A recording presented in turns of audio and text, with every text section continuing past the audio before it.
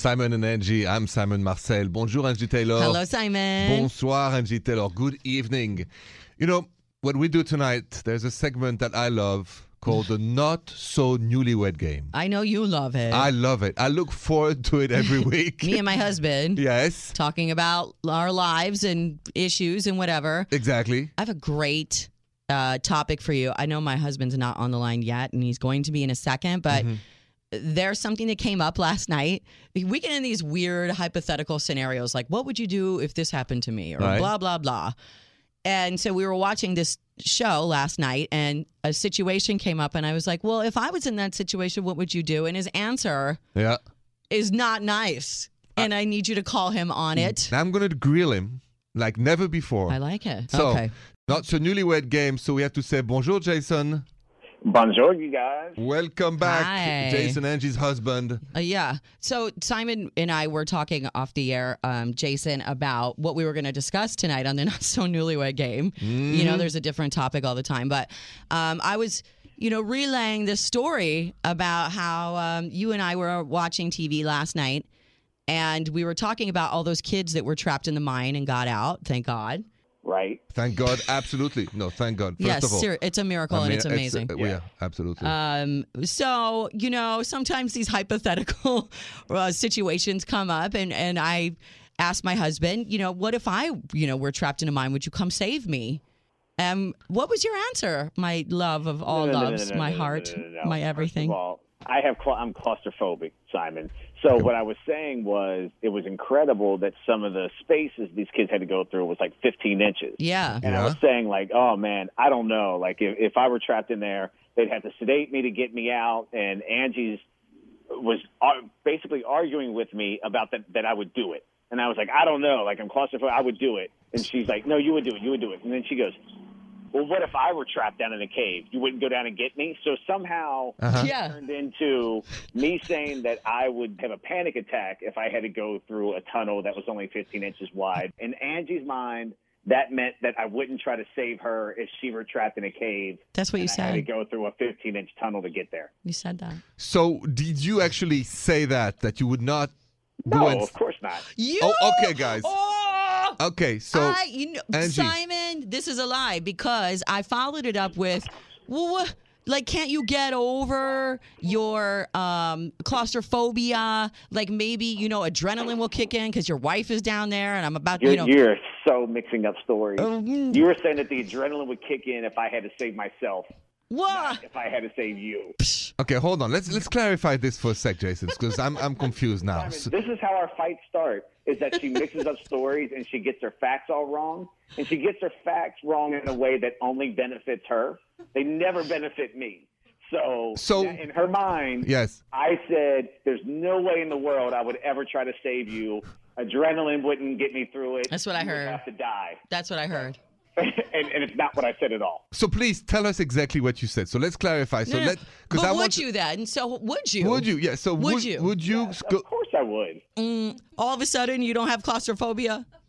No, I would try to get through it. I can't say that I wouldn't have a panic attack. I don't know what's going to happen when I'm in that situation. I would try to fight through it, but I would certainly try. For you, that's for me, nice. I may not try, but for you, I would absolutely try. Oh, well, that's very nice. That's a good story. Now I understand. Okay, so no, what he meant was if he was the one trapped, he doesn't know if with the claustrophobia level he has, he would be able to get himself out. But for you, Angie, of course, he would go and save you. Right. Yes. And I wouldn't be like these are the ridiculous scenarios that I put us in to test his love for me, even though there's no way I'm going to be in a cave trapped. Now, so let me ask you this, Jason. Is there one thing, and you remember maybe the movie Indiana Jones, at one point somebody falls in a cave, there's a million snakes. Yes. Right? You remember that scene? And then Indy goes down. And now, if Angie was in the cave, so obviously with the snakes, you go down? Sure. Yes. Yes, I would absolutely do it. Well, my love for Angie is stronger than any force in nature. See, let's reverse that. Yeah. Is there anything you wouldn't do? Wouldn't do for Jason? If Jason all of a sudden decided hey, I'm like a Scientologist today and, like wanted to go to church every day or something, I probably wouldn't do that. If he wanted to move to some... What are you laughing at? What if you found out I was allergic to wine and there couldn't be wine in the house? Oh. Then what? The D word, Simon. I mean, I can't say it out loud because we've swore not to... Yeah. We've sworn never to say that word, no matter how we mad we are. Live in different houses and see each other over FaceTime. Like if you're like somebody that has like a peanut allergy, it's like very severe, where the chances are death if there's a peanut in the room. Then. But that's a good question. Would you? Would I what? No more wine. No.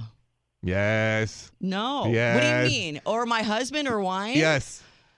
I hate these. Listen, I hate these irrational, hypothetical questions. Angie, just this is like this is never going to happen. Why are we even discussing No, it's a key question. All or nothing. I absolutely would give up. I would give up wine. Wait, can I drink it when I'm not home? Or let's say okay. Not at home. No alcohol at home whatsoever.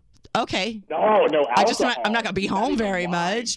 Ask Jason. Let's you know him better than me. What would he not give up? What would he not give up? Yeah, I want and sarcasm. I don't know. What would you not give up, Jason? For me, there's nothing I wouldn't give up. I would give up anything. I don't know that I have anything that's more important to me than you. Yeah, but oh my God. And that's well said. But if Angie, let's say, would give up a glass of wine, things like this, what is it you think like it would be different? That he wouldn't? Yes, he wouldn't give up boxing. I thought you did. I've given up boxing. You've given up competing, but you wouldn't give up like the whole sport.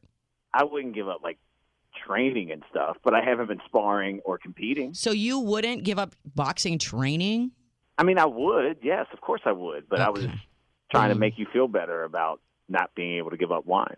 Wow. What about the cigar? Do you still have those cigar nights? Oh yeah, I could give up cigars. He could give that up. Yeah. He just does that for social reasons because it's the guy bonding thing. But would you give up ping pong, Simon, for a woman? Of course. Ooh. It would be difficult.